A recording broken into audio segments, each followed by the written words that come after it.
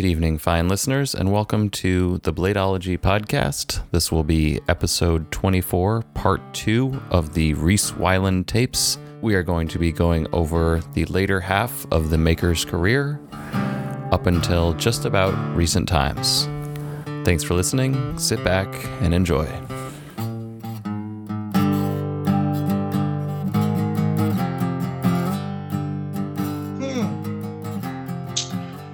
First Hawkbill. Well, okay. It was the I think the very first year they had the Blade show in Atlanta. Okay. So the first Atlanta Blade show, I came with actually an automatic version, and nobody could pull the trigger. Oh boy. On it. So we had to develop what we affectionately call the wife test. Hey, there's gotta be a baseline. That's if important. your wife can pull the trigger on your automatic, it's good. Yeah, there you go. I essentially had the same test when my dad started working with me. I was like, here, flip this. Okay, you got it? Cool. If you can work this, we're good. And in fact, the very first ones, the mechanism was charted out for me on my customs anyway by Bill McHenry and Jason. Oh, no kidding. And I now to put a date on this or an age, I faxed them a drawing that they faxed back. There we go. It's quick. It's reliable. It's not going to crash, Found them. I actually found honestly, for CAD work, it's probably easier that way than modern day with photos and stuff. Yeah, well, actually, yes, it is because you don't have to print it. It prints then. But I actually found those original faxes where they had kind of sketched out. And the very first knives, they were crossover pins. Okay, And there's a lot of people don't even know what the hell that is. No, they were button-fired crossover pin automatics. And what it is, kind of a lot. Yeah. Okay. Yeah, I'm dating myself here. That's an ancient mechanism. But what you do is you have a button that's just a hat, a solid hat, and it's in a cavity in the handle. There's a hole that goes through both liners, and the hat sits on top of this pin that goes in this hole, slides in this hole. And that's your crossover pin. And that's what it means. It crosses over to the other side. And then on the other side, there's a plate, titanium, spring steel, whatever you're using. And to that is mounted a sear, and it comes up through a round hole in the handle. And that catches the spring. And so you push the button, the pin pushes the plate moves out of the way, spring goes off, knife moves. The only advantage to the crossover pin is that you don't have to do any precision machining. You only have to drill holes. Well, you have to kind of hog out a spot under your handle for that plate, but that's it. It does make for a thickish knife. So I made 2 or 3 of those. Ironically enough, I actually worked on one of those this weekend because the guy brought it in, wanted a minor repair done to it. And there's a guy down in Miami that has like 38 raster automatics. I think he has every flavor that was ever done. Good collector. Yeah, exactly. Very good collector. Interesting character, since I seem to run into characters as fast as I run into anything else. He was either you old enough or remember from your history lessons the Cuban Missile Crisis? Yeah. Okay. Do you remember at one point some Cuban pilot defected, flew a MiG-29 into Miami International Airport? Yeah, roughly, actually. Yeah, because we had never landed a MiG before, right? We just shot him down. Yeah, we had a CIA steal notice basically out on it. Yeah. So the pilot of that is my collector. Holy shit, that's great. So listening to him, and it's funny because he, grew up in Cuba, but he was one of those. And you're out of New York, you'd know what I mean from the Spanish section. There's Cuban, Mexican, and they have a certain kind of a flavor around them, the way they act. And then there's old school, almost aristocrats. You know what I'm saying? They're very proper. They're very prim. They're very polite. They say things a particular way. They walk a certain way. You know what I'm talking about? You might have met the older generation that way. There's a differentiation there. Yeah. Well, they were, they're just like, okay, and that's him. But his story was kind of cool. He, his whole family were all dead. He was alone. He was educated at the U.S. Air Force Academy, and he was trained as an Air Force pilot in the U.S. during the regime of Batista, who was before Castro. Right. And when Castro came to power, he didn't want to just kill off all of his skilled military, which pilot is definitely a skilled military. So he kept a certain ones of them, the ones that he couldn't say, okay, you're not against me and all this. So he kept them on. All right. And it got to the point the Russians were supporting Cuba with a lot of material and stuff because they wanted the deterrent against the United States. And that's where you got the Cuban Missile Crisis. But the MiG-29s were relatively new. And the Russians stationed some of them over there, and he was trained out on it. And it got to the point where because of the fuel costs, they would fly solo patrols, solo caps, instead of running paired caps. Combat Air Patrol. And so he's out on a solo cap, and he's like, you know what? It's time. See ya. So he drops it down on the deck and flies it, right over the waves all the way to Miami, pops up on the radar right outside of Miami International. This is a fully loaded MiG, by the way. Yeah, which would be seen as a pretty serious threat. Which is everybody was looking for the fastest bathroom they could find. And he just parks it on the tarmac, pulls it off the side, pops the canopy, sticks his feet up on the top, gets on the radio, said, I want political asylum. I brought your CIA a gift. Get so-and-so. He's the president. He's the vice president of Eastern Airlines. We went to school together. Nice. Hey, why not? Power down the machine. So he said, so Lou's like, yeah, the next thing I know, I got Army National Guard. I got tanks. I got all these guys, all these guns pointed at everything. And I'm just kicked back and going, yeah, come on. Anytime now, find somebody who said, look, I want to surrender. It's not a problem. My hands, you can see them all. It's no problem. The plane's powered down. Everything's off.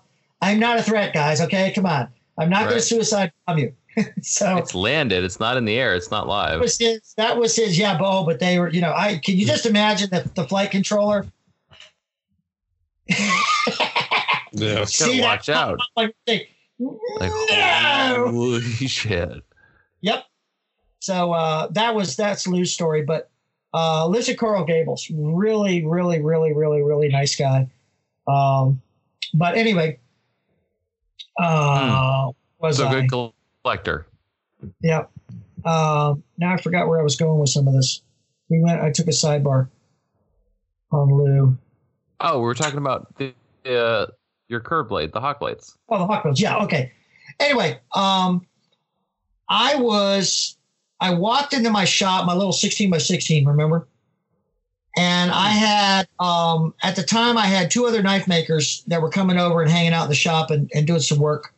One of them was Michael Smith, who still makes knives. Okay. And the other one was Roger Gamble, who now has Parkinson's, so he no longer makes knives. And I walked up to the bench and I leaned on the bench, and all of a sudden I saw a vision of this knife, of this hawkbill going into this hawkbill handle. The first thing I saw was a fixed blade version of it. And so I grabbed a piece of paper and I drew the thing out, and Roger comes by and takes a look at it and he says, that'll sell. And Mike comes by and takes a look at it and he says, you'll never sell one. Oh, wow. It's either or. So I'm like, okay, well, I got a 50-50 chance here. So, and I got to look at it and I said, you know what? That'll make a pretty cool folder. So I made a couple of fixed blades. They were very well received. And honestly, the hardest part was the sheath. I would imagine. That and grinding it. grinding it was kind of unique because you have to grind it upside down. Or actually your motion is upside down. It's still edge up the way I grind them when I grind them by hand, but you have to raise your hand up instead of dropping your hand. And mechanically, from the standpoint of your muscles and your ability to support with accuracy, it's lousy. It's a really bad thing because when your wrist gets above so many degrees from 90 on your elbow, your muscles they lose their positional strength. And so you have a problem. Dropping is less of a problem because you don't need as much positional change. It's all the rest hand. But when you're lifting it, you're having to lift it, and it's awkward for your hand. So your arm, I had to train myself not to quiver when you bring your hand up, and still hold on to the thing. But that was how I did that. And so the first one though was the Wasp, which was about 3.5, 4-inch blade, and I was at the Guild show in Orlando, and I don't remember the date. After the brown bag incident, and was the brown bag term invented by you? No. At shows? No, actually, the brown bag is an old numbers runner phrase. Numbers runners, yeah. Okay, you can't. You can't unless you're licensed, and now they have the concealed carry license stuff. You can't carry a gun in your pocket without a license. It's concealed weapon, right? Concealed carry permit, right? Now, the way most of the concealed carries laws were interpreted, not the permits now, the violations. Okay, if it was in your pocket, or if it was concealed on your person, literally on your person, sock, shoe, pocket, back of your belt, whatever, under your shirt, it was concealed weapon. That's the way the courts interpreted it. All right. Now there were some exceptions. I don't know which, but I heard that there were some different interpretations of that. But in general terms, that's what they did. Okay. But if it was not attached to your person, okay, it wasn't a concealed weapon, even though you couldn't see it. So the numbers runners for the mobs figured this out and figured out that because they all carried a gun because, they're carrying a lot of money. Yeah, no kidding. All right, in a brown paper bag. And they put the gun on top of the money. Because it wasn't on their person. It wasn't a concealed weapon. I like that technicality. And that's the way that got it. So, all right. And plain brown wrapper then evolved to, we're going to cover porn magazines. Okay. Did you get a plain brown wrapper today? Woo! Oh, man. Porn. Which they have managed to get away from for some reason. I don't know why, but, whatever. Depends on the store, I think. I would imagine. All right. Where were we? The curved hawk blades. Oh yeah. All right. So I was at the Guild show, and this airline pilot comes up and he says, "I really like this knife. This is a really nasty knife. I really like this knife." And so he says, "Can you make it a little bigger? And can you make it so I can double edge it?" Okay. You want a folder, automatic, that's double edged. That's awesome. A hawk bill. Yeah, that's it. No big deal. Okay, we're good. So I went home and I designed a little bigger knife and a little wraparound, and that was the raster. And you could sharpen about 3/4 of the false edge on the back if you really wanted to, if you're feeling suicidal. If you really wanted to. Well, and a little aside about that, I made one of the knives for somebody else, this Australian guy, lived in the States. And I shipped in the knife, and he wanted it, double-edged. Now, the knife is weird. I mean, if you've done a lot of automatics, custom automatics, a lot of times you hand them to somebody, unless they're very experienced with handling automatics, they almost always open it the first time with two hands. Yeah, it's very Put weird. One hand on the back. I don't understand why people do that. Well, they're afraid it'll fly out of their hands. Right. I've seen that so many times the last 2 weeks. Okay. Yeah. So now, the raster is a weird knife. When you close the knife, you can't tell where the end of the blade is. The point is at the ass end of the knife. But it doesn't look like it's at the ass end of the knife because the knife is so narrow down there. Yeah, it's like hidden. It's hidden. So this guy gets this double-edged knife, and the first thing he does is he wraps his paw around the back of the knife, and he pushes the button.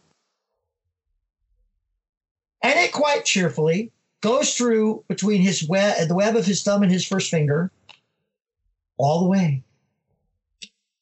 I think he said it was 38 stitches. Ooh, can you imagine that?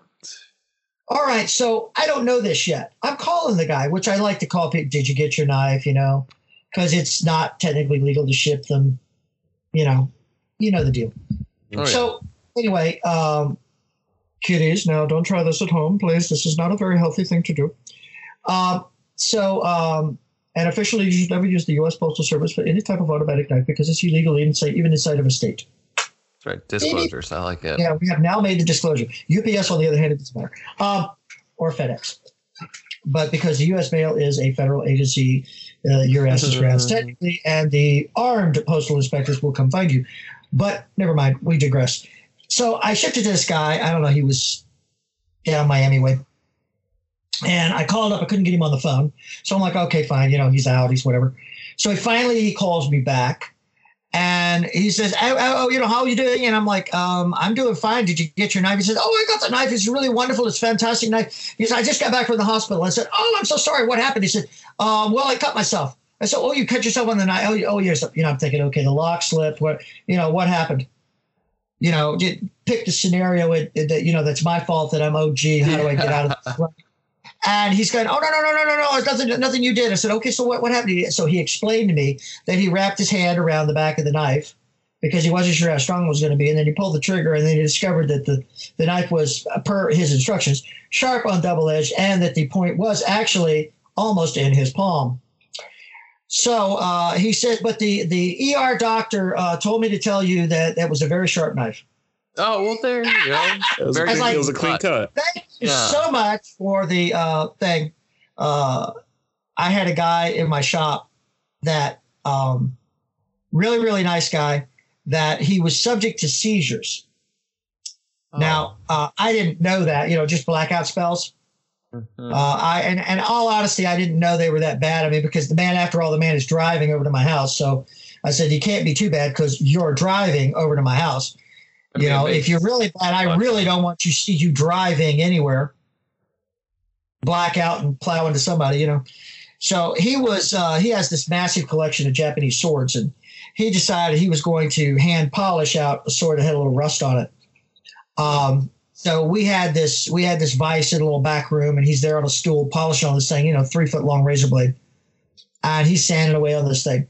And I wasn't here. I had some other friends of mine that were messing around the shop. They were here, and this gentleman had a blackout spell, and he fell, and he shoved that sword blade through his forearm about 4 inches above his wrist and out through his bicep at the back of his elbow. He stuck 2 foot of sword blade through his arm. I mean, it takes skill. It's not easy. Yeah, and it was sharp knife too, but his whole weight hit the blade. So I understand it. Okay, now here's where it gets really, really. So he pulls it out. The guy's going, oh, great, whatever. So they want to call the ambulance, come get the guy. And he says, no. So he takes masking tape. He tapes the whole thing up with a towel, gets gets in his car. He drives home. Now, he lives in Palmacia, which is about 45 minutes away. Drives home, gets there, tells his wife what's going on. She said, Eddie, you're dripping through the towel. Because he's probably nicked at least one vein in there somewhere. So they take him to the hospital. All right, now, what happens when you walk into the hospital with your wife and you have a knife wound? Knife wound. Yes. Hey, did you get stabbed tonight? No, I stabbed myself with a sword. Oh, well, they're actually required to call the police. Yeah, it's a domestic, domestic assault. Right.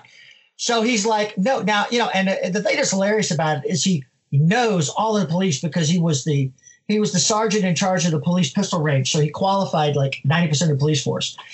Then he retired from that and he went to work for the sheriff's office. So he knows all of them, and so they're all coming in and he says, hey, no, I tried to tell this nurse, Gloria did not stab me with a knife. I fell on a sword. It's fine. It's no problem. I fell on a sword. I hear it all the time. I hear it all the time. The doorknob was just rushing up to me and I just fell into it. Sword. But he really did. He fell on a sword. It's like, okay, fine. Sure. Yeah. We had one old man at a gun show down in Coral Gables. And I'm very, very thankful I was not there. This is before they did zip ties on guns. Oh, yeah. Now you can't go to a gun show. You don't see zip ties in the gun. That you walk in the show, they check your gun, they zip tie your gun. If it's a pistol, generally it's even going down the barrel. But this guy walked in with a HK squeeze cock. Where you squeeze the handle and it cocks the hammer. Yeah. All right. Kind of an exotic gun. So he hands it to this old man in his 80s, sets up first table at the show.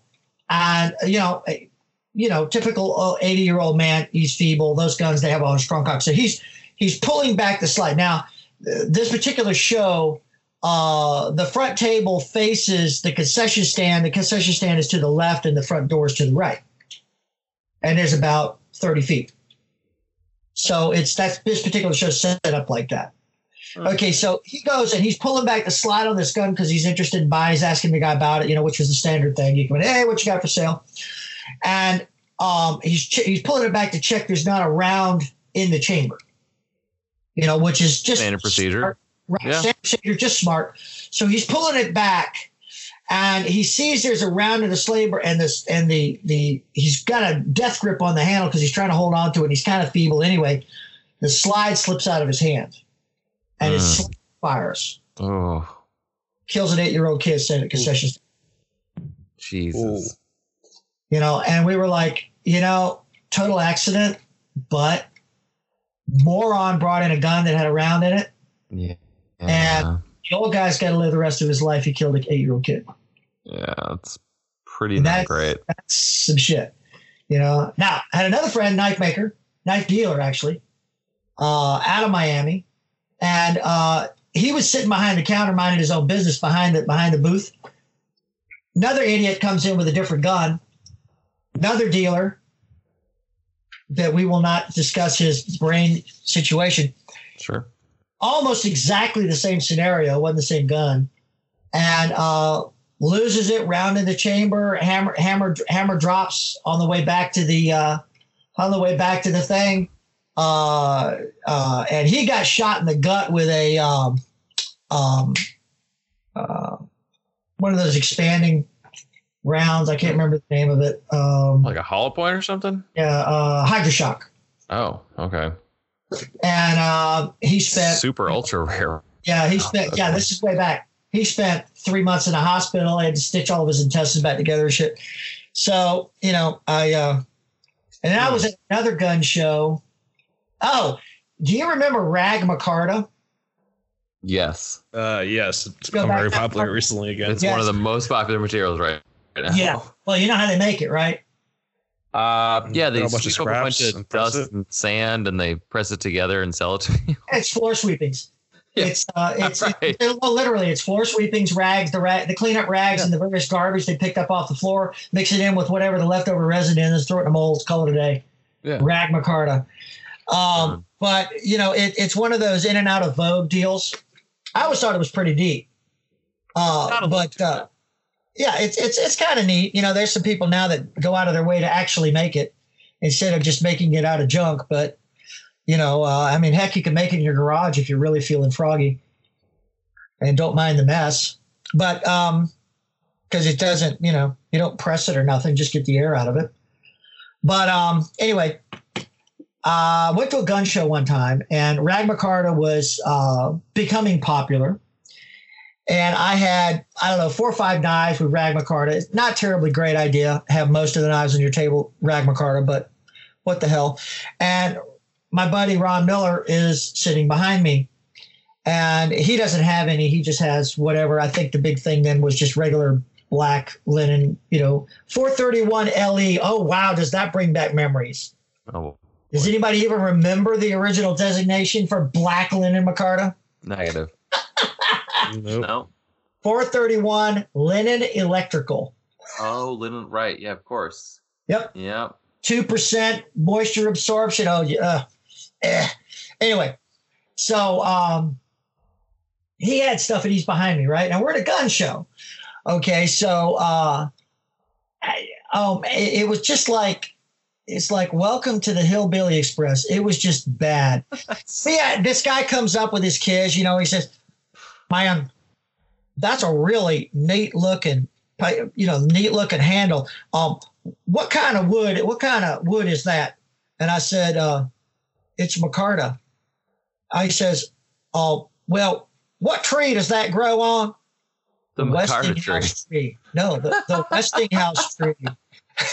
It's rare. You only see it once in a while. It's very rare. You know, it's a special hardwood. It grows in highly polluted areas. Yeah, no kidding.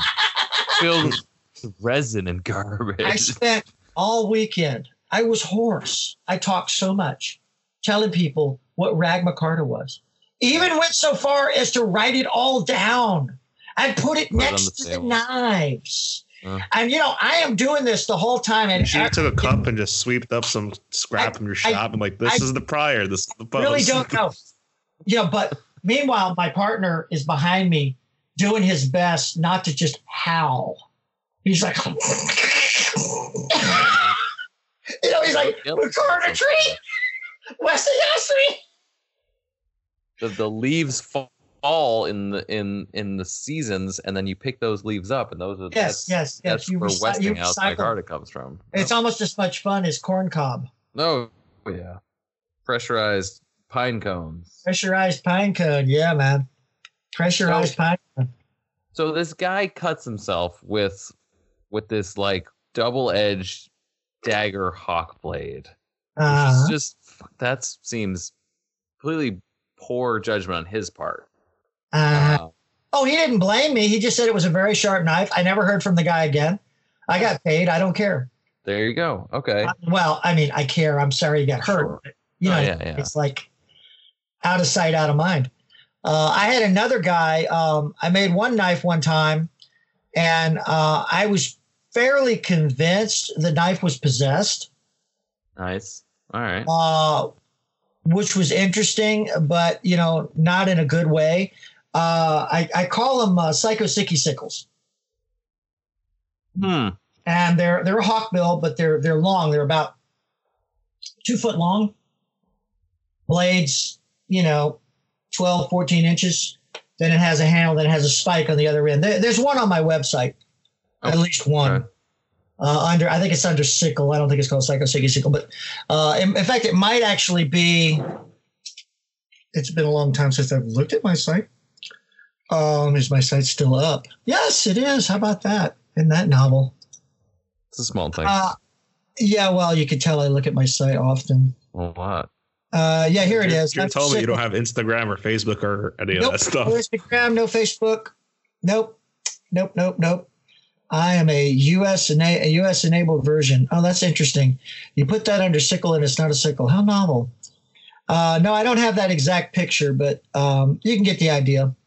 The third picture down is one that's similar to it, if you're looking at the picture. But anyway, the knife was possessed.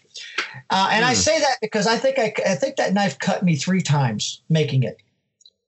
not bad, but I got cut by the knife. And, not bad. Not great. I get cut occasionally, but it's not like I get cut on the same knife that often. That's a little unusual.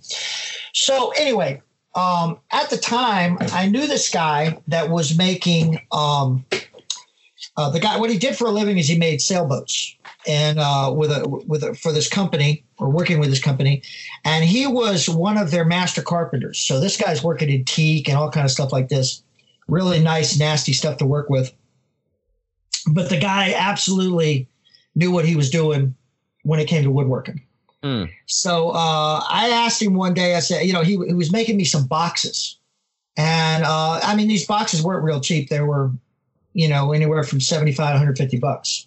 Okay. So they weren't cheap goods. So one day I asked him, I said, can you make me a coffin? And I didn't want the Western style shaped coffin. I wanted the straight, like you see now, coffin. Okay. It's a rectangle, but I wanted the domed lids with the domed inside and the whole 9 yards. You're talking about like a full size coffin? No, about 22 inches long. Okay. A wood coffin. The trim molding, the wood, the whole bit. I mean, we really went overboard on this coffin. His wife sewed, went and got satin, and she made crosshatch quilted top liners for the dished out tops of the lids. It had double lids, so it had a viewing lid and a standard lid. It had inset panels like you put in 6-panel doors around the sides. I mean, it with the trim molding around the top and the bottom. I mean, the whole thing. This was a work of art. It was a miniature. You could have used it for a coffin sample. It was that good. It even had a padded interior and a little embroidered pillow that she embroidered my initials on. I was like, thanks. Was this for a knife? This is for a knife. Wow. And put little curtains around the edges on the inside, bunting around the insides. Oh, I mean, it was way on the. If I could find it, it's old enough. We didn't have digital pictures. I have to find the original picture. But if I can find a picture of it, I'll take a picture of it and send it to you just for schnickles and grins. But anyway, I had this thing at the Guild Show. And the knife I had that I was putting in this was this long, elegant dagger. I think there is a picture of that one on my site. It's an Etruscan dagger. And but it had blue coral on it. And it was and the bolsters, front and rear bolsters, were fully engraved by oh God, I think he's dead now. Dennis Brooker. Fairly famous gun engraver, but that's it. Doesn't matter. It was all fine line engraving. Very nice job. And I think his name is he's dead now. It doesn't matter. Yeah, I think he is dead now. But anyway, so he engraved the knife. So I had this very, very nice, very elegant knife, fairly expensive, especially for the time. And I had it in this coffin, and it was fitted to this coffin, fit perfectly, the whole 9 yards. So I initially, I was displaying this. I had the lid open so you could see the knife in there. And the first half dozen people come by and basically were like, cool coffin. I mean, I even made, you know what a capstan is for a boat? No, negative. Looks like a glass insulator, but it's made out of brass. Oh, okay. All right. Well, they sell them in the hobby stores for doing the strung big mast boats. Okay. All right. And I bought a bunch of those, and I drilled in the sides, and I made pallbearer rails with the brass Pretty fittings great. all polished with the rails. So, I mean, this coffin was legit. Nice, yeah. So it had it was a whole bit. So everybody's going, cool coffin. Now, please note, what are you not hearing? Cool knife. Right. Okay. So I go, all right. Okay. This is not good. So I take the knife and I pick it up and I pull it partially out and I lean it on the side of the thing with the lid up. It's still in the coffin, but it's leaning up. And now the coffin's completely open. So the knife is leaned up on the edge and the lids are up and it's still there. Another 6 a dozen people come by. Cool coffin. Very cool coffin. Oh man, that is neat. Not hearing the first mention about the knife. Okay, so now I close the coffin. I put the knife on top of the closed coffin. Another 6, 8, 10 people. Cool coffin, cool coffin. I said, okay. All right, you know what? Now, the last guy comes up, and it's the guy's name is Lum, and he was a professional knife photographer. I don't know if he did it for a living or not. I wasn't sure, because this is the era of Jim Wire, if anybody's old enough for that. So this guy was, I think his name was Bob Lum or Rob Lum. And there was also a knife maker by that name, with a similar name, but this was a photographer. He wasn't a knife maker. So he goes, cool coffin. And I go, it can be yours.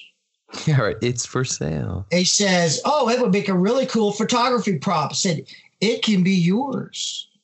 You know, I'll trade you.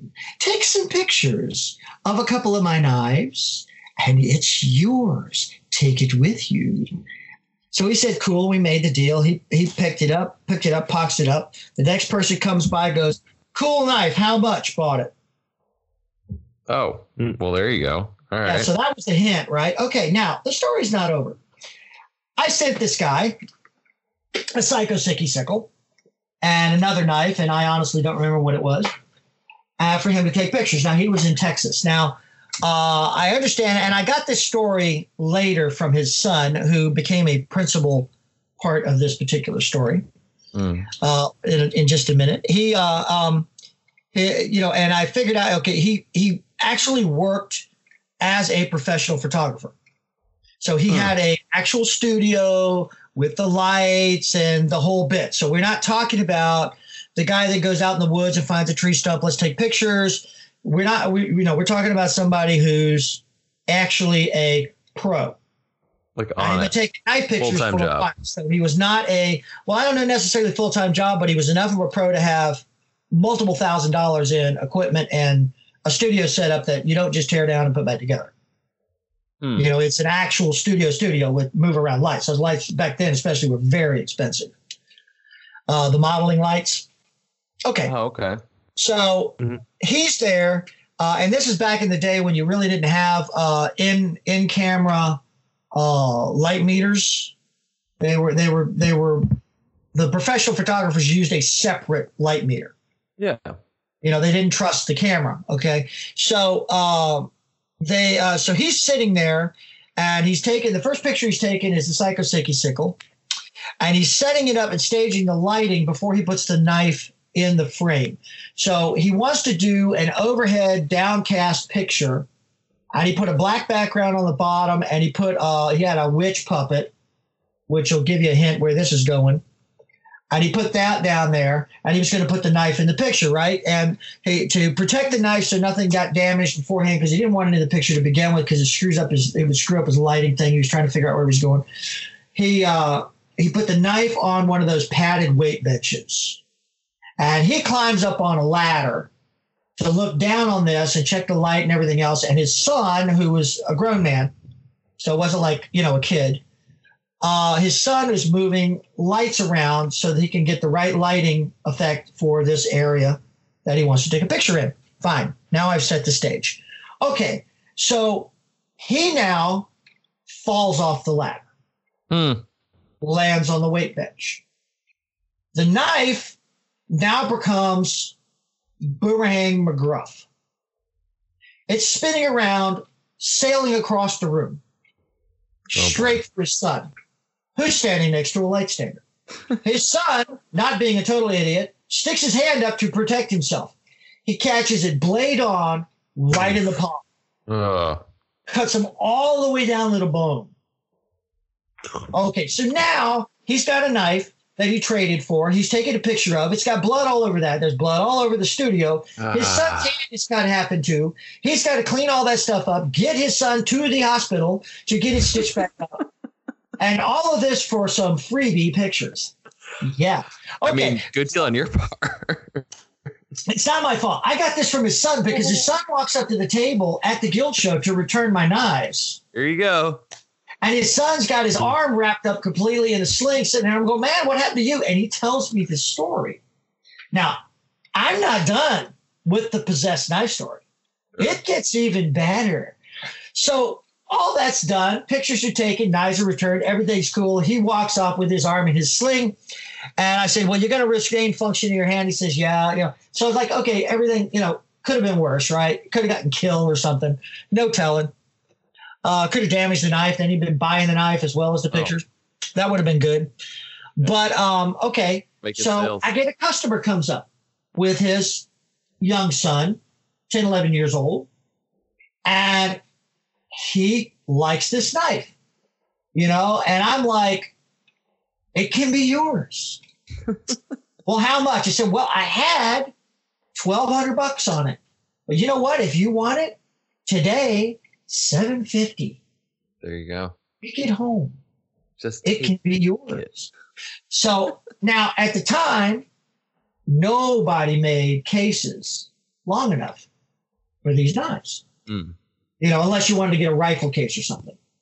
Right. Because nobody was making bullpup cases, or you couldn't even do that. They just didn't make cases that long. But as I said, the knife was 23 inches, 24 inches long. So it wasn't exactly short anyway. Yeah. And it had a spike on the other end. So it was a dual duty experience. You couldn't just, okay, fine. So I had a bath towel.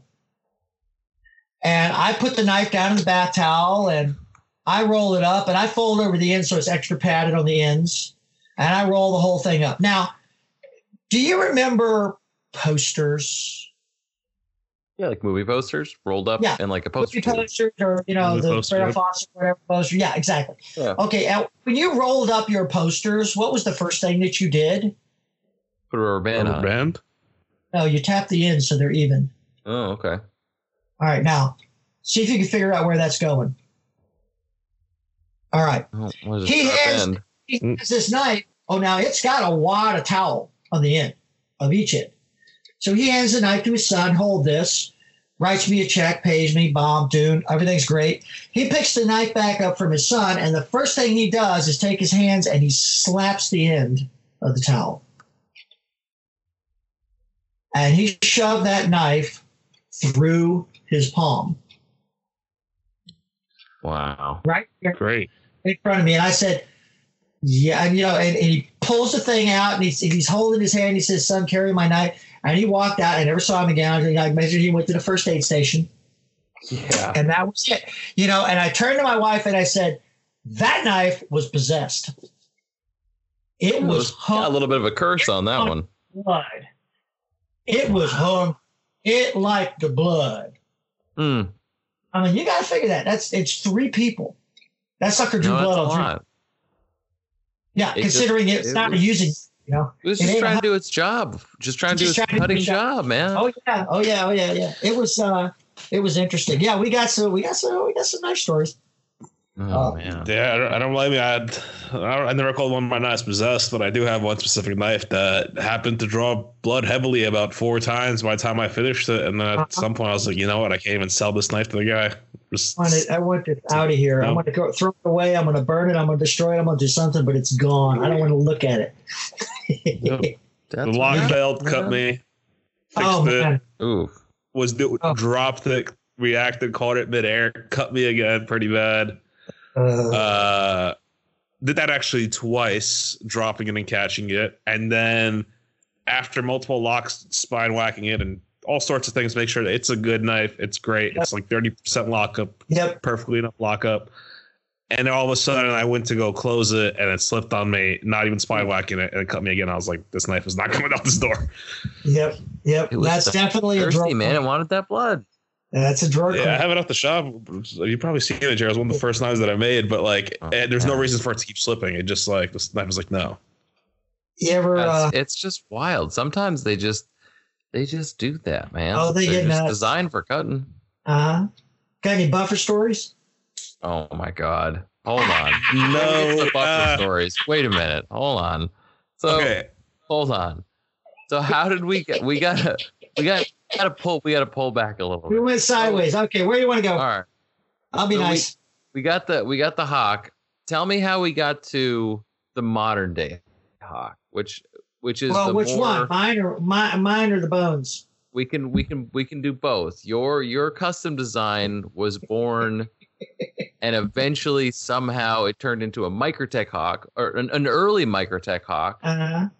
But you've been building that knife this entire time. I mean, the hawk is your design. To order, yeah. Yeah, it's just my design. And the thing that was hilarious was none of the salesmen at the Blade Show this year knew it was my design. Because that's a good. I want to hear that story, but I want to hear the early story and just a confirmation. So I mean, you are the designer and creator of the original hawk, which was a very early Microtech collaboration. Well, yeah, the only change that, in fact, Tony tried to change the entire knife design and faxed me over a drawing, and the engineer was on there. We were on like a conference call, so he had me on speakerphone, and I can hear the engineer in the background because I told him, I said, Tony, no, it doesn't look like this. Redrew the thing and sent it back to him because he was like, I think he wanted to cut the fin off of the top of it. There was some other stuff he wanted to do, which just made it totally different looking. And I say, Tony, you just totally lost the entire flavor of the knife. It doesn't look like this. Because see, the original thing on the hawk was, send me X amount of money and I'll build a run of knives for you. Gotcha. This was in the, I don't know how many, iterations there were of the John Carruth era. And the David Campbell era. I don't know if you know any of that story. And I only know that like sideways third bar. I've had several interesting things. Well, we'll talk about the hawk, so we can go back to some of the other stuff you want. Some of the other Microtech, Joel Perella stuff. Oh yeah, the Vector. I made all the prototypes for Joel, and Tony modified them into the what you see now. So like the Vector, and there was another one. They were based on the hawk, my hawk handle. So the original ones were in my hawk handle, that size. So when Tony got them, he microsized them. And Joel was never real happy about it. He just said, yeah, I've sold the design. I don't care what you do. But he said, I don't like microscopic knives, So the ones that I made for Joel were all full size. But anyway, so the original deal. Redacted. Which is a very small run, but it was all their machinery. So if they wanted to, eat the time on it, then oh well. And he tried to redesign it. Like I said, he was on speakerphone, and I told him, I said, no, that's not what it looks like. Faxed it back and showed him what I wanted to do. And I could hear the engineer in the background going, I told you it didn't look like that. Like, that's not right. Wait a minute. Okay. Yeah, he said, I told you it wasn't going to look good. So that's great. Yeah. So anyway, so they made it like they made it. And, but, tapered handle, all that stuff is like, yeah, whatever, kind of cool. Okay. Wish the blade was thicker, but back in the day then that's all they did. 120K right. Blades everybody did that. Emerson still does that, that kind of thing. Although I think he does now, makes it a little thicker. And then Microtech came out with a thicker version of the Hawk. I think the current version is thicker than that. Isn't it? It's like 150. Yeah, it's a little bit thicker. Yep. Yeah, roughly 532. All right. So they go in and it's actually 3/16. No, it's 187. Is that thick? That's what I'm reading here. Really? Mm-hmm. Well, I don't think I've actually seen one in person anyway. He took the old. I thought you were talking about the new one. Sorry. Yeah. I haven't seen the new ones in person. I've seen pictures of them. I can just tell from the pictures a thicker blade. That's all. So I don't know. Well, good for them if they did them up thicker because, they just look better. The thickness. Get more of a sculptural effect out of the grinds. Yeah. It should be a hollow grind. Anyway, so Redacted. All this. So Tony goes, all right, I want you to come over. We get these done. I want you to come over on a weekend and I'll show you how to grind these, and we'll grind all these knives, and it won't take that long, and we'll just crank them out, and they'll be all done, and blah, blah, blah, blah, blah. So that was my introduction to the grinding block. And which Tony didn't invent. I don't know who turned him on to that, or at least I don't think he did. He never claimed to have done so. So I get to one of my early Microtech stories. So I go over to Vero and Redacted. So we're over there at Vero, and I had the extreme pleasure of standing next to, I think his name was Mark Orr. Oh, Orr, the prototyper. And watch him make the grinding blocks for these hawkbills, according to Tony's design. Now, I'm looking at them. I'm going, okay, I don't know what I'm looking at, so we're just going to wing it. Yeah. And, the block works basically like an inline cam. So you're just transferring one surface to another, and that's all you're doing. Well, the problem with trying to put a hawkbill on a block that's literally a rectangle of aluminum is what kind of a grind are you going to get? Knife making gallery? Well, I make straight knives, so it's perfect for my knives because you get straight grinds. You're going to get straight grinds. But now I want you to imagine trying to grind a hawkbill where the grind follows the edge. Mm-hmm. That ain't going to work. No. Make an arc block? Exactly. Curve? Oh, he actually made an arc block? Yeah, well, it was a theory I had that I tried back in the day for when I was making fixed blades to follow the tip. Sometime if you find, but that's backwards. With a hawkbill, you can do it. Yeah. With a drop point, with a regular trailing point, it doesn't do it. And if you ever want to talk about that sometime, just call me sometime, and I'll send you I'd love to, because Darren knows I make tons of jigs and fixtures. I'm trying to make a better way to hand grind stuff to teach my father to make certain models where he could grind them. Oh, I'll send you a picture of this block I made. I didn't like the idea of having, because Tony literally has one block of aluminum to grind one pattern. And every single pattern has a different block of aluminum, which is great if you don't mind spending a couple $1,000s in aluminum and a big locker. There you go. Lock it up. Lock All it right. down. So what I did was I made an adjustable one. And so it has two yokes, and you can adjust it up and down. So you can reset it for different knife patterns. So I have one block. Pretty much how mine's set up. For all the fixed blades. And then I just tilt the table. But the hawkbills, you have to make a curved block. And it's still a little tricky, but you don't have that drop wiggle kind of funkadelic going on. That seems so hard. You got to walk it from left to right while rocking it. Yes. Yeah, it's not as hard as you think, but it is. It's easier than doing it freehand, but it's not like. Visually, it seems to be easier to do freehand, just because it's like, especially aluminum starts to. Not when you're doing when you got to think. Not when you're doing two blades and they have to be identical, or you got to go through 5 grits on the same blade and the whole thing isn't very wide. Mm-hmm. So trust me, it's easier. But again, you're absolutely correct. If you cannot just put a grind virgin on that. You could put a grind virgin on a straight block, and they will get a decent result. But you put them on a curved hawkbill block, no, it's not happening. No, it's not going to turn out that amazing. Right. No. So, but the story behind that was this. No. So we're after hours now. Tony takes me into the grinding room. He says, okay, we're going to grind and we're going to do this. So he puts this hawkbill blade on this straight block, and he goes up to the wheel. And what he's trying to do is he's trying to fake it by using the edge of the wheel and kind of wrap it around. And he ruins 2 of them. So he gets frustrated, slams them down, and says, fix these. So I'm like, okay. So I go and I hand grind them and all this. And I said, oh, Tony, I know how we can get this to work. Have you got a piece of wood? Just a little 1-inch furring strip and a C-clamp. And this is when I found out that all of the toolboxes belonged to individual employees, and every last one of them was locked.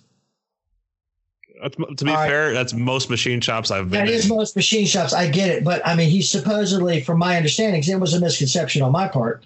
So, I mean, it's not, this is not a condemnation. It's just, I just thought it was weird because I was used to observance. No, that's clear. What I'm saying? Yeah. But you're right. Most legit machine shops, it's exactly what it is. Well, even garages is the same way.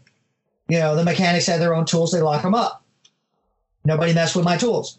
Right. So anyway, so he goes and finds this Russian Oh yeah, I'm sorry. Let me back up. He finds a piece of wood that's a furring strip like they ship steel on. 6 foot long, 1x3 piece of pine. Oh yeah, okay. And and he's got this big drop guillotine style bandsaw, right? And I'm like, okay, so let's just put it in the bandsaw, cut it off. So what? It's set up for metal. It cuts wood fine. It just cuts a little slow. Big deal. Stick it in the bandsaw. And he's like, I don't know how to turn it on. Okay. I'm looking at it. I'm going, I can't figure out how to turn it on. To this day, I don't know how to turn it on. Or I'm sure I wouldn't have figured it out. It was probably some combination of strange buttons. Yeah, it was some weird. It must have. I mean, it was usually a little lever light switch looking thing. Yeah, well, hindsight's 20/20. All of us pay cash and taxes. Anyway, so he finds a Spetsnaz survival knife laying on a shelf somewhere. Goes over, props the thing up on the wooden stairs, and he hacks off a piece of this wood. And I'm like, okay, now we got the wood. That's cooler than figuring out the bandsaw, to be fair. Yes. So now, well, I give him points for tenaciousness. So then I'm like, okay, where's the C clamp? So then he has to break into one of the toolboxes to get a C clamp. So we clamp the C clamp on it, and I grind a curve in this thing, and that was the start of the curved hawkbill block.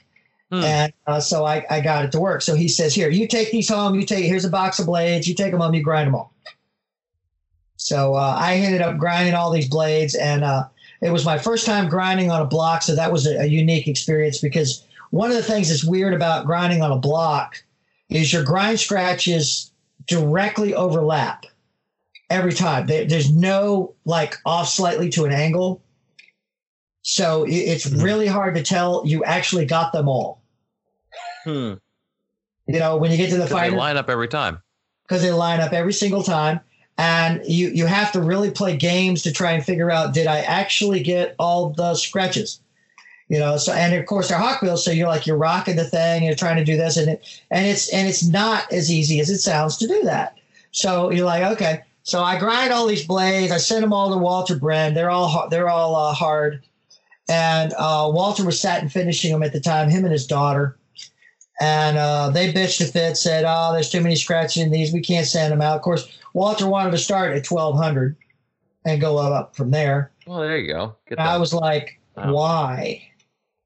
But whatever, not my problem. He's paying Walter to satin finish them. In fact, I think he paid Walter double what he paid me to grind them. Go figure.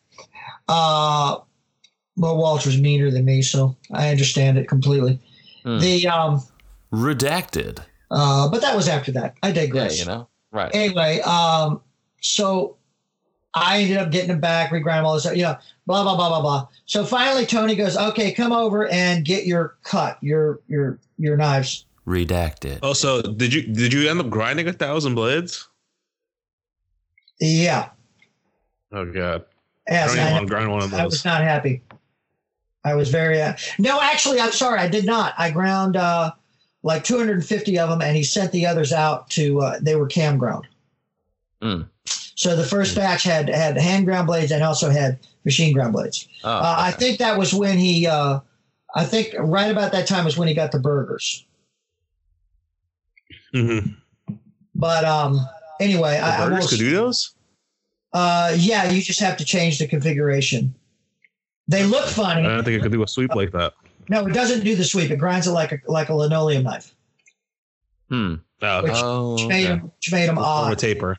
Yeah, so it's more of a taper. So the point winds up thin. It's the same problem with the old Spyderco police knives. Because you don't follow the grind line, the edge winds up really thin. Oh, in one spot, the point winds up like wafer thin. Wait, are you talking about the civilians?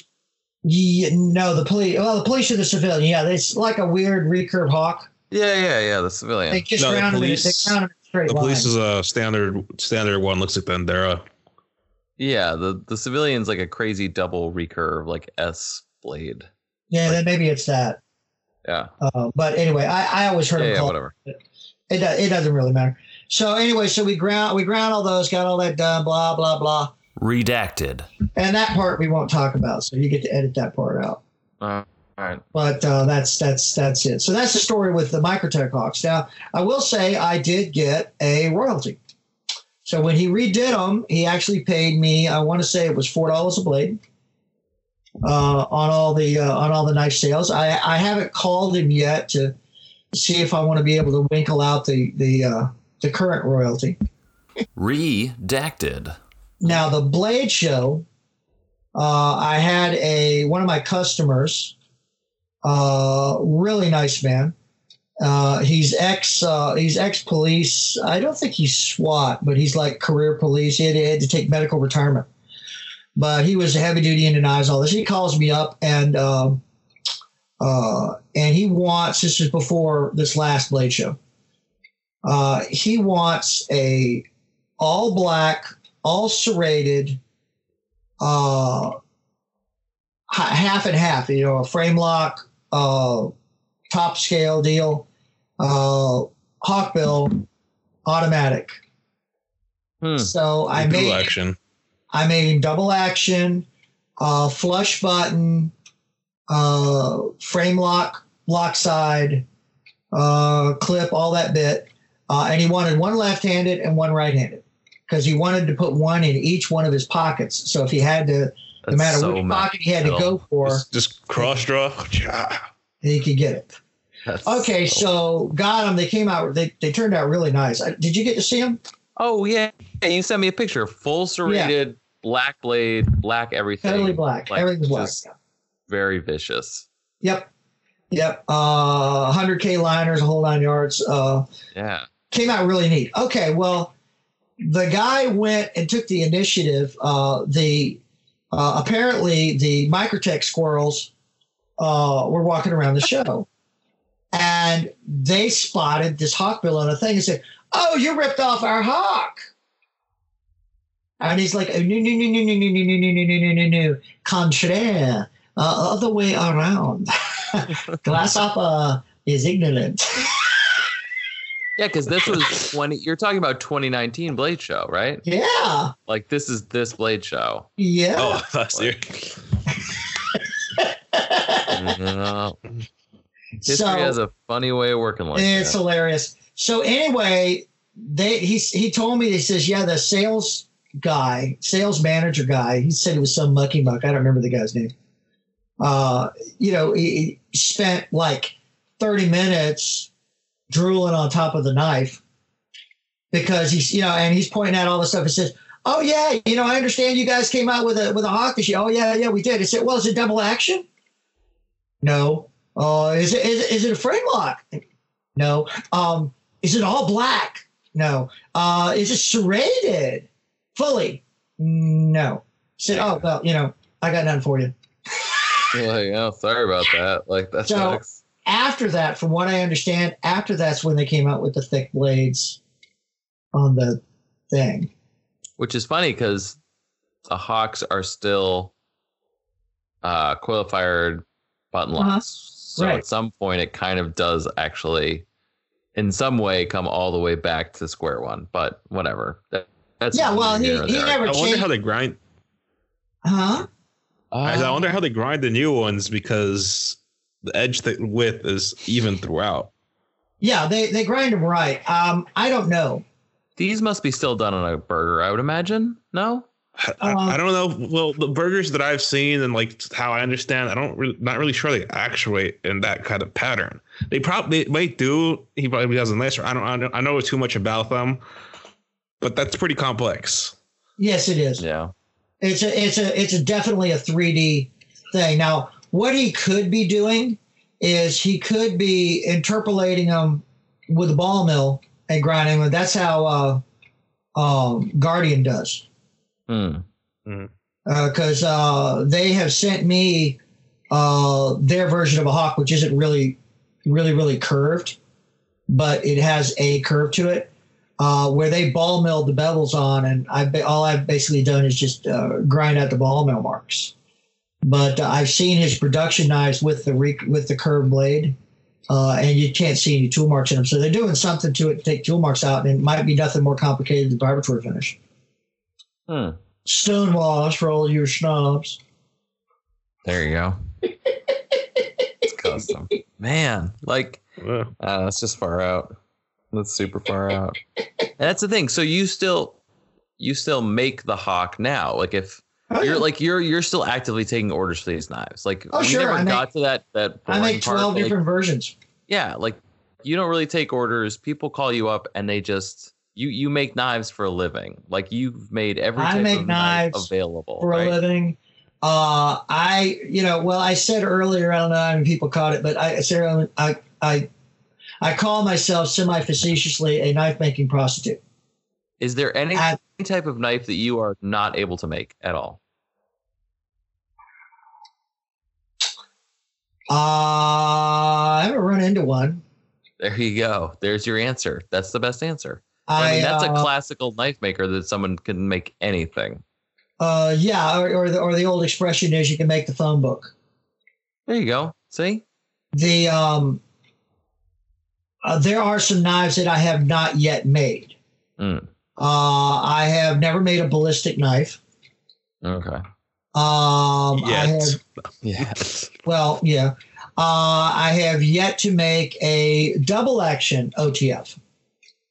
Okay. Although I feel confident I can do it. One of the reasons is I did actually get somebody order one, so I'll probably end up doing that.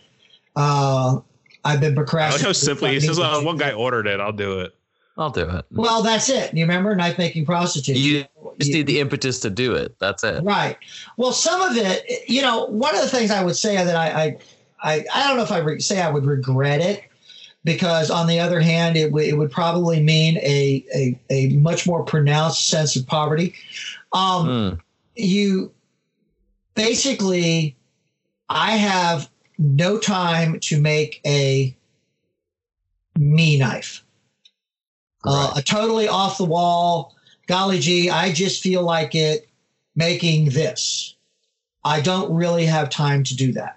So even time I come up with a new design or something, I basically am selling, if you will, the design to someone who just simply wants something different, and they have now ordered it.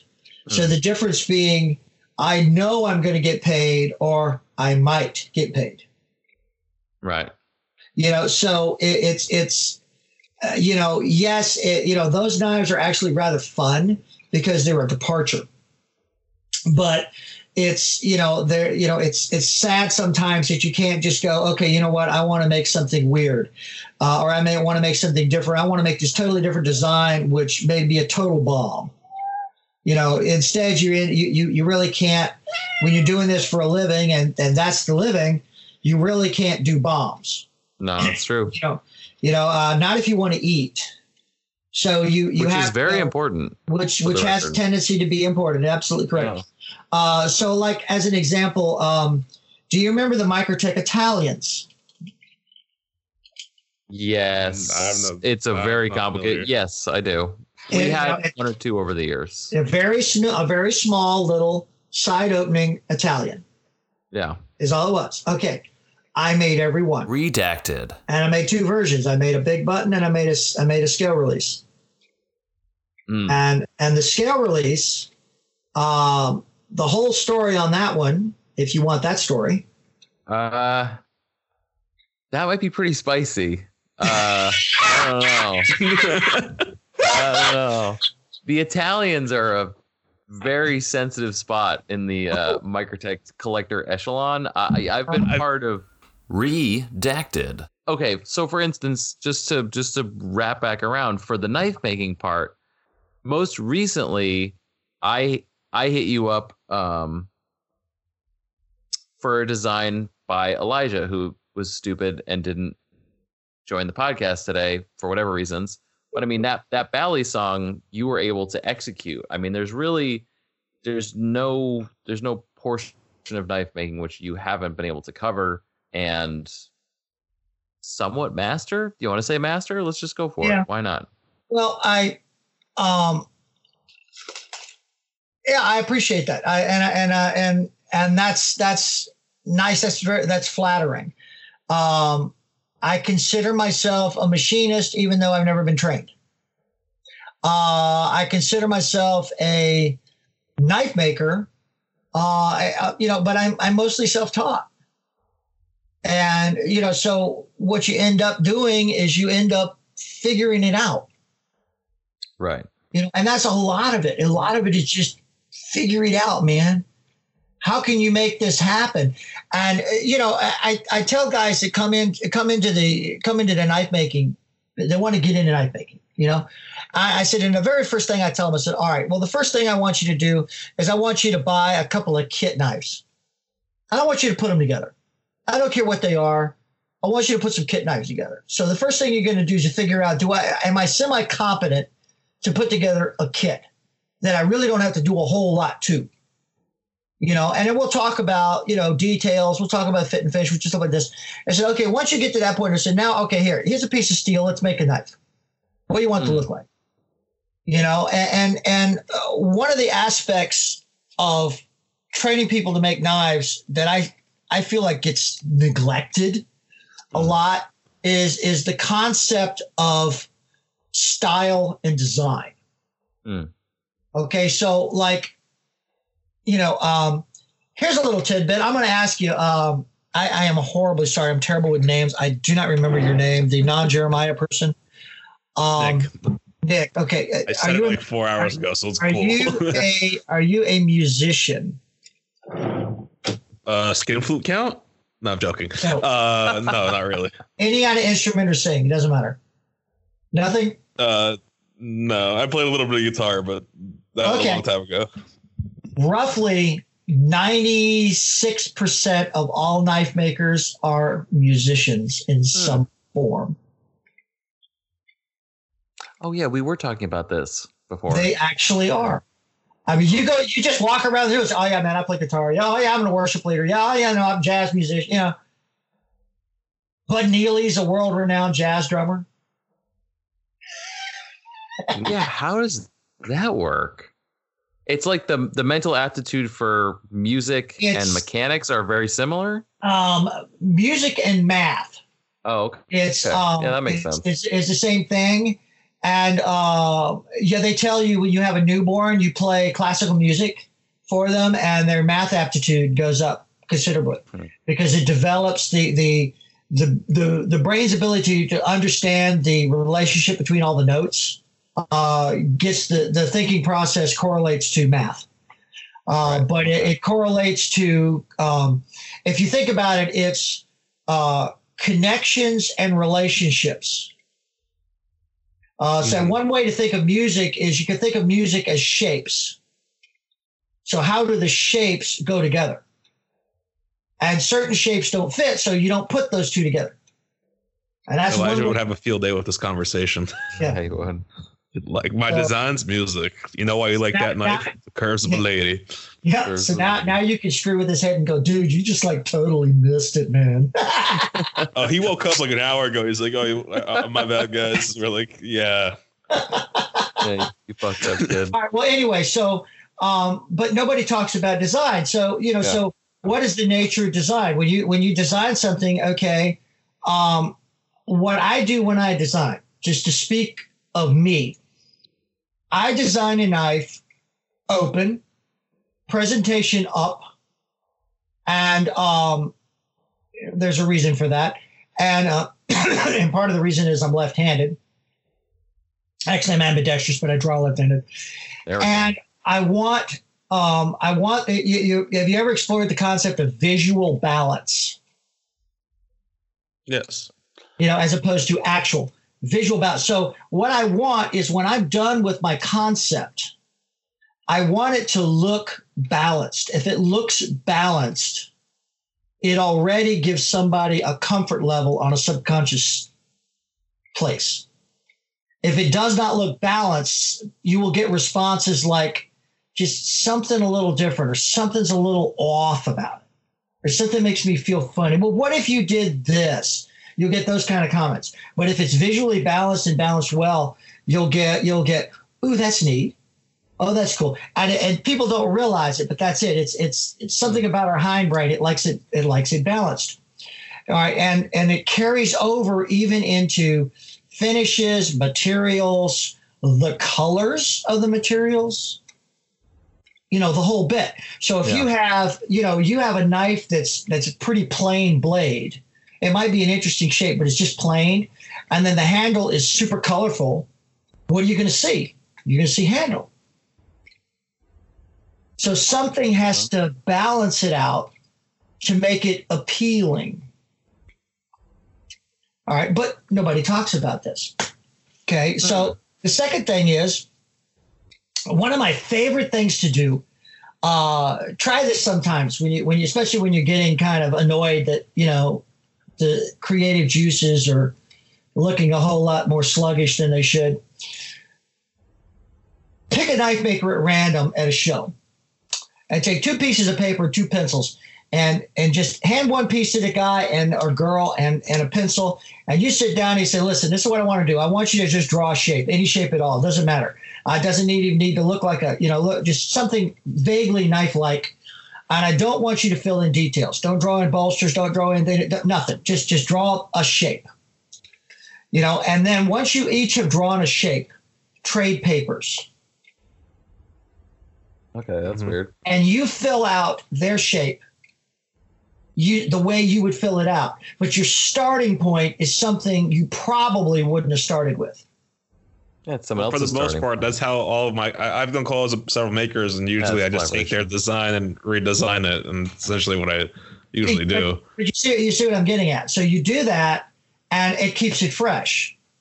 I used to walk around, back in the 70s and 80s, and I would walk around shows and just take pictures of all the knives. And then the idea was I was going to go home and I was going to look at pictures of all, I was going to look at the knives and go, I'll make this. And I realized that I got home and I realized I didn't want to look at them. I realized that I liked this element from this knife, but I didn't like the rest of the knife. Then I like this element from this knife, but I didn't like the rest, And so I would remember the elements rather than the whole knife. So it was never a copy. Yeah, pieces of it. It was pieces. So a little funny aside,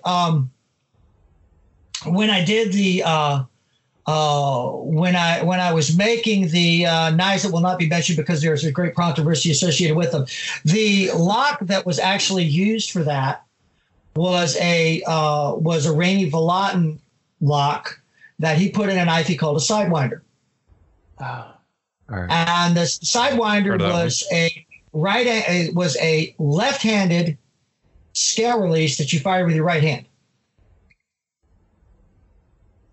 All right, so left-handed liner lock, but you fired it with your right hand. Yeah, it was upside down. Remember that knife? You just squeeze your fingers against your palm. Yeah. Mm-hmm. Okay.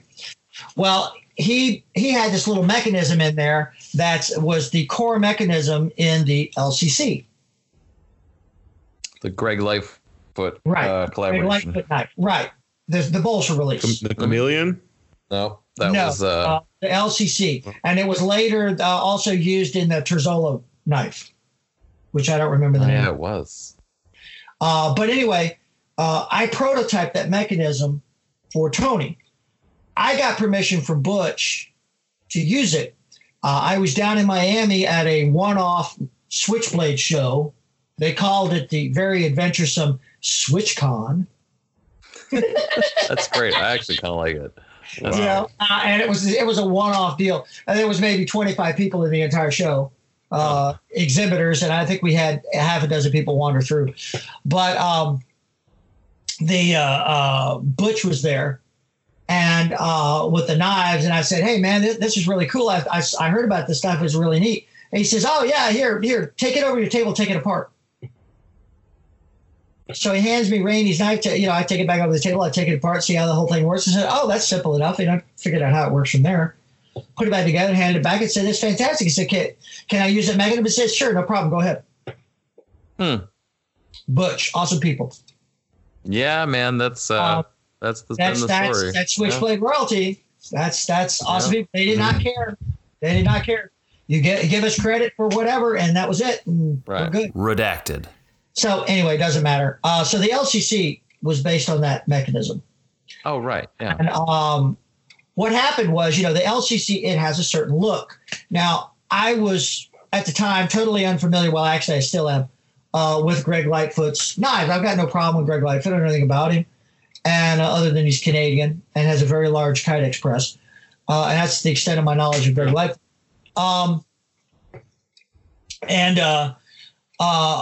So I had this thing, and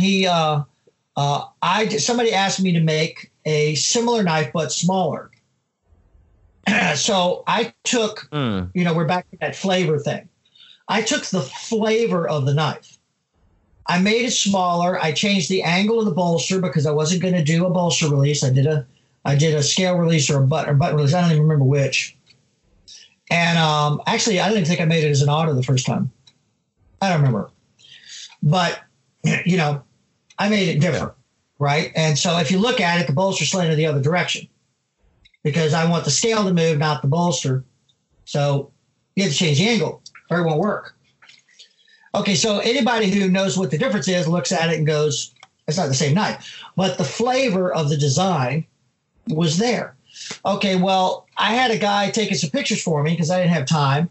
And he took pictures and he took it upon himself. He posted it online because he thought they were really neat. All right, got barbecued. You ripped off Lightfoot. All the people that have nothing better to do but sit online and barbecue somebody that don't know anything and never bothered to ask. Lightfoot never posted. So I got on there, and I don't get on social media ever, and that's one of the reasons. And I explained, I said, listen, I give him full points and credit for the inspiration to do this. I made this knife. Not only is it smaller, which granted you can't tell from the picture, but the bolster is slanted different. It is not a copy of his knife. It's even ground differently. And so, I'm sorry, but if you want to call it a tribute, it was certainly inspired by him, and I give him full points and credit, blah, blah, blah, blah, blah. So at the Guild show that very same year, months later, I went over to his table with one of the knives, and I said, listen, here's the knife, because he still never posted anything. And the whole thing could have stopped right away if Greg, somebody called him, if Greg had said, that's not a copy of my knife. That's all he would have had to say. Especially after I got on there and I said it was inspired, but it's not a copy. You know what I mean? Yeah. So I'm not carrying grudges. It's just, okay, whatever. So I went up to his table, phone today, and he didn't say anything to me. So I have no idea what was going on with that, but wow. It's like, that's weird. Business. He made a lot of money off those LCCs, but I come to find out later that his version of the knife actually was smaller than the Microtech LCC. Oh. It was very similar to the size that I actually drew up and designed, never having seen his knife. Right. Having the flavor of the LCC. But the bolsters were different direction and everything else. Those things were different, and there were other differences, but it was not, it was fairly, it was closer. But still, it was a total misunderstanding that could have been straightened out in 30 seconds. If if they'd have bothered to post the other. I had another one, a guy posted, it comes up on search engines occasionally now. Reese Weiland stole $2,000 of my knives. And this guy goes this long rant about he sent some knives for customization like this, and his entire post takes up the entire first page. Little known little tidbit: most people who look at website stuff never look at page 2. Mm-hmm. Yeah, people like reading the first page. Well, they never read the second. Like reading just the title. Response to someone else. Right. Oh, he must be guilty. It's posted on the net. So somebody calls me because, again, I'm not on social media. I think it was on Blade forums. So somebody called. I'm not even on Blade forum. Somebody called me up and said, hey, you got this and this and this. So I go in and read it. I said, okay, wait a minute. So I posted which page 2. And I explained that yes, your knives are right here. They're not gone. They haven't been sold. They're done. All the customization is everything is finished. There's a little bit of work left to some of this, but unfortunately, you did not send me any contact information in the box with any of the knives. And eventually the box got lost and I didn't know who you were. It does happen. It does. So I was like, I wasn't going to post, hey, does anybody own these knives? Yeah, that's not going to. That wouldn't work. Yeah, everyone's like, those are fine. Absolutely. But, and the guy got on, he got his stuff. He said, oh, beautiful, fantastic, great touch, but the first thing he didn't do is he didn't take the post down. Yeah. And the second thing was, as I said, nobody looks at page 2. Right. I actually had somebody order something, go online, see that, and cancel the order. And I asked him, I said, honestly, did you read page 2? And the guy didn't say anything. He just hung up on me. Probably totally embarrassed. It's unfortunate. It's unfortunate. But that's, let there be a lesson, kiddies. Do nothing remotely that can be construed as a problem on the internet because it's forever. Yeah, right. It's never going to go away. Oh, my God. It never goes away. Ever. Unless it's wild. It stays up there forever or for at least a very long time. It floats around in digital land forever. Mm-hmm. And it pops up on the search. You'll have it on search. I mean, it's, I get a real trip. I used to get cross hits with Reese Weiland of the Stone Temple Pilots. Nice. There you go. So I would have like rockstar fame, man. 5 million hits on my name going, really? Like, wow, that dude's a knife maker? That's crazy. Damn. Good time. Yeah, makes knives. Send me a penny for every hit. I'm good. I love it. Start paying me for them hits. Yeah. All right. We have definitely drifted. What else? At this point, I'd say we're at modern times to where what you are working on actually now and not over the last 30, 40 years. Yeah, 40 plus.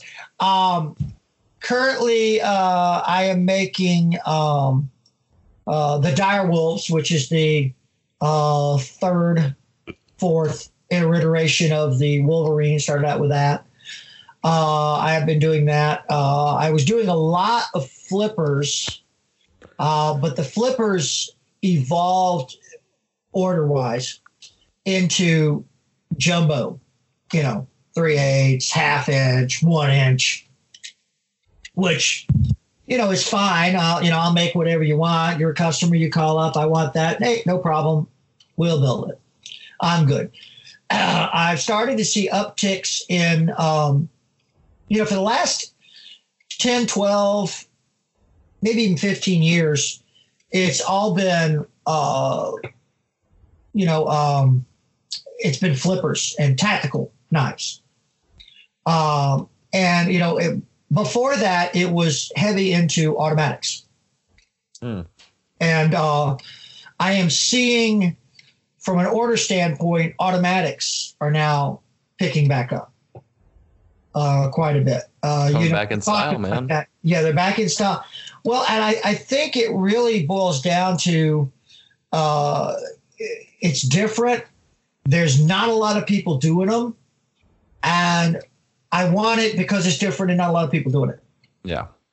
So, and that's a plus. I mean, I think that's a really good thing. And I liked building Stack-O-Matics. Very good. I do. It's I won't say they're easy, but they're, there's aspects to them that are a lot easier to deal with than, internal stop pins. But oh man, set up that rotary, man. Set up that rotary. Well, it's not that. I have less issues with the lock than I do with slightly out of tolerance pivots. Or here's a good one: shrink or expansion of the blade hole. Okay, are you familiar with barrel laps? Yeah, I'm just too lazy. They're $5 on McMaster. It'll literally fix that issue. Give you polished holes. Everyone most knife makers, as you mentioned before, are self-taught and not machinists. And 6 years ago, a machinist showed me what one was, and then changed my life. Yeah, I've. It's been a while. I've got the Wonder Grit and all that stuff. I probably ought to just do it. I'm just lazy. I literally have a drill set up just for it. Every knife gets lapped. I actually ream my holes undersized to where the pivot tightly fits in there, which actually is like a press fit. 2/10 or half thou? Half, like 5/10, so a half thou. So the pivot will go in there, but you have to like press fit it almost with your finger. When you heat treat it, the pivot actually no longer fits because it shrinks a hair. And then like 2-3 passes with the lap. Yeah, sometimes it happens, sometimes it doesn't. But you know what I mean. And then 2-3 hits with the lap, you get a perfect mirror polish hole. It'll take out any of the off roundness to it. Yep. And it just feels better. And this way, I don't really have to worry about it. Anytime the pivot doesn't fit, because as you and me know, no matter how good the machinist is, every time they're like, "Oh, my pivots are to within a tenth." Yeah, I'll put. They never are. I'll have knives where a pivot is loose in that blade, and I'll put a different pivot in there, and it's perfect, and another one is tight. Right. That's why I use the lap. I just fit into that pivot. I will have to do that. You're just using a sleeve lap, just a round rod with the slots, right? Yeah. So there's the black round rod and the brass sleeve. Don't get the blind ones. Get the through hole ones. The blind ones are pretty garbage unless you need it for that specific task. Yeah, no, I don't have any blind holes I need to do anyway. Yeah, they're like $9 on McMaster and then $5 for replacement sleeves. They're life changing. So they're abrasive sleeves actually? No, it's just brass, and then I got like 800 grit lapping compound from USA Knife Maker, or before that I used to just stuff, valve grinding compound, but the fine one. Yeah, it doesn't have to be. It doesn't take much grinding and polishes it out. It's 800 grit on USA Knife Maker. In a pinch before that, I used to just take a polishing compound block and shave it with a razor and mix it with some cutting oil. That worked too. That would work. If you don't have anything else. Yeah, I got some diamond paste, some other stuff like that. I'm just basically diamond paste works too if it's not crazy fine. That's why I tried first, and I realized it was like 100,000 or whatever micron it was. I was like, oh, this does nothing. Yeah, gotcha. Yeah. Okay. All right. Yeah, I'll have to try that, because that's one of the annoying little tidbits, because you can get the lock, which is really kind of a pinch lock, and if you're a thou out on your pivot, you got a damn rock. It rocks, and it'll drive you nuts. Yeah, that's why I tend to just ream it to fit, heat treat, shrinks it, and then lap. Every knife gets lapped. And I'd say most knives that I make out of heat treat, the pivots don't fit, and my dad he's the one who laps them out. He does the initial assembly, and then I check them before lock of detent to make sure there's no binding issues in their center. And he's like, you're making these pivots tighter and tighter, and I have to keep winding out this lap to get them to go. I'm like, it just seems to work better that way. Like if I lap them to fit, I don't have any weird binding issues. Don't have any weird binding issues, right? Yeah. Let it go. I got a question for you. You might have run into. I buy on size or 2/10 under carbide reamers because they don't drift out. Now I'm talking about handles now. Okay, I mean I use them on the blades too, but like I said, you get shrink or they expand, then you're screwed. So I'm definitely going to look into the lap deal. But the liners, and we're talking about frame lock liners. We're not talking about thin stuff. I mic the stupid reamers. The reamers are on. I mean, 250-00 on, and yet. And I mic a pivot at 250-0 or 249-6. Won't go through the freaking hole. And for the life of me, I cannot figure out what's going on. Run the reamer back through the hole, and it just falls. How old's the reamer? 4 months, 5 months. Do you do a lot of hardened blades with it? No, I don't do any hardened blades with it. I use it on. The question is, what size is the hole prior? One for no, it's not that much. It's roughly 20K under. Like so I'm not doing that. Or 2,000 under. I'm reaming 20K. So that's a lot. So the hole's about 230 prior. Yeah. Okay, so usually a lot of guys do like 2 thou under, and I always tell them a reamer wants to cut. Yeah, no, if it's not enough, now you might actually be on the other side. Yours might be a little bit too rough of a cut to where it's actually deflecting. But undercutting? Yeah, it might be too much of a cut if it's like 230. It might actually be deflecting. You might be pushing the reamer through and not cutting necessarily. I'd go with something that's like 240, 238, like 10 to 12 thou under. Yeah, so okay, so roughly to 10. Oh, so are you clamping the reamer? I mean, are you clamping the blade, or you're holding it with your hand?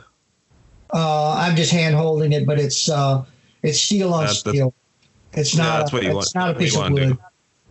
I had this, honestly, when I did stuff manually, I had that issue a lot, and it depended on the reamer I was using. Some brands did it, some brands didn't, because again, your caliper is only so accurate to whatever tenth it is. Well, I don't use a caliper, use a barrel mic for that, but yeah. Yeah, I got you, but it doesn't matter. It's really hard to measure a reamer. It's mainly the deflection aspect of it. The hole size matters greatly. I think yours is a little too small prior. Okay.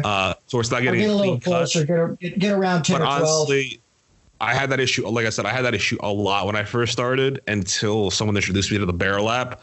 And I literally have a cheap $40 drill dedicated to this barrel lap because I use it every knife, every day. And a little jar with compound right on there with a toothpick. And I just, every like 2-3 knives, I put a little bit of compound on there. I've had the same $10 jar for 5 years now. And 1 or 2 passes. Usually I like to go 1 pass on one side, flip the blade over, 1 pass the other side, test it, get it, call the compound out, test it, see where I'm at. And those laps, I'd say it lasts me about 50, 60 blades. And that's hardened blades. And I'd lap every blade, and they're $4 or $5 a piece. They're just the sleeves. I've had the same shaft forever. Okay, so Mac Carr barrel lap. Redacted. Reese, thank you so much for coming on. It's been a pleasure. I hope, and I think we have covered the myriad subjects and historical points that dot your timeline and your ongoing knife making career. It's certainly been a pleasure to go on and discuss this with you. All right. Well, thank you for having me. Like I said, I enjoyed it. I enjoyed talking and reminiscing about the stuff. Just talking about some of the old timers and some of the old stories and just general stuff.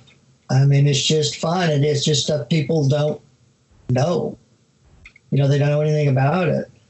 But I'd also like to talk sometime about, I don't know that it just is probably beyond the scope of what you're doing, but I'd like to talk sometime about, some of the solving some of the problems. Sure. No, I think it'd be great to have you back on, or we could. Now, seriously, you were a great speaker. I really enjoyed this. Yeah. We'd always do a follow up about specific items or about specific topics. Yeah. And I mean, that's cool because, just like we talked about, doing the grinding thing and all that. I mean, you sound like you're a jig guy, and, here's my shop. Everything has specific tasks. I like dedicated machinery and everything. I buy machines and just custom modify them to my tasks. You're the tool guy. Do you know Leon Pittman? No. The Worm. And he calls himself that. He made a knife called the Worm. And way back in the day. But Leon is Mr. Jig and Fixture. He's a very, very good friend of Melvin Pardue. Oh, all right. Okay. So, now I know, because I'm like, the Worm knife. I heard that. Melvin mentioned that. Yeah. Okay. Yeah, he, Deep South, cut it with a knife. He came up to me at the Blade Show a couple of years ago. I hadn't seen him in like 15 years. He said, "I bet you don't know who I am." And I said, "No, I don't." Because he's one of these people that's very nice and doesn't fill out his name tag. Don't you just love that? It's like, okay, who the hell are you? You look familiar vaguely. Who are you? And you're trying to not be embarrassed because you don't know where they are. And he said, "I'm Leon Pittman." He said, "Oh my God, I haven't seen you in ages." "What are you doing? I thought you were dead." that great? I thought you were dead, man. I hadn't heard from you. He's making compound bows now. He's not even making knives. Whoa. Doing $4 million a year making compound bows. What? I could suffer. Somebody's gonna do it, you know. I could suffer through that. That's good times. Yep. Well, on that note, I'm Nick Chuprin of NCC Knives. You could find me at NCC Knives on Instagram, nccknives.com, or my email, nccknives@yahoo.com. Right on. And on that same note, Reese, what's the best way for people to find out about your knives? The website? Reese Weiland Custom Knives comes up, and my email is reeseweiland@icloud.com. It's really hard. All right. I will definitely post that in the show notes. Thank you so much for coming on. I'm gonna sign off. This is Jeremiah Burbank from PVK Vegas. Reese, thanks it's actually so much late for, for you. Yeah. This is our normal times. Is it really? God. So everybody talks for 5 hours. Oh no, I'm usually working in the shop at 2 a.m. So Yeah, I kind of got past that stuff, but I feel you. All right, I'm going to take my old crustacean body here and take a shower and pretend I remember what sleep was like. There we go. Call back anytime, set it up again, whatever. And Jeremiah, you want me to box this thing up? And that concludes our interview with knife maker Reese Weiland. This was part 2 of episode 24 on the Bladeology podcast. From everyone over here to everyone over there, just remember, wear your safety glasses, tuck in those detent tracks, and thank a knife maker.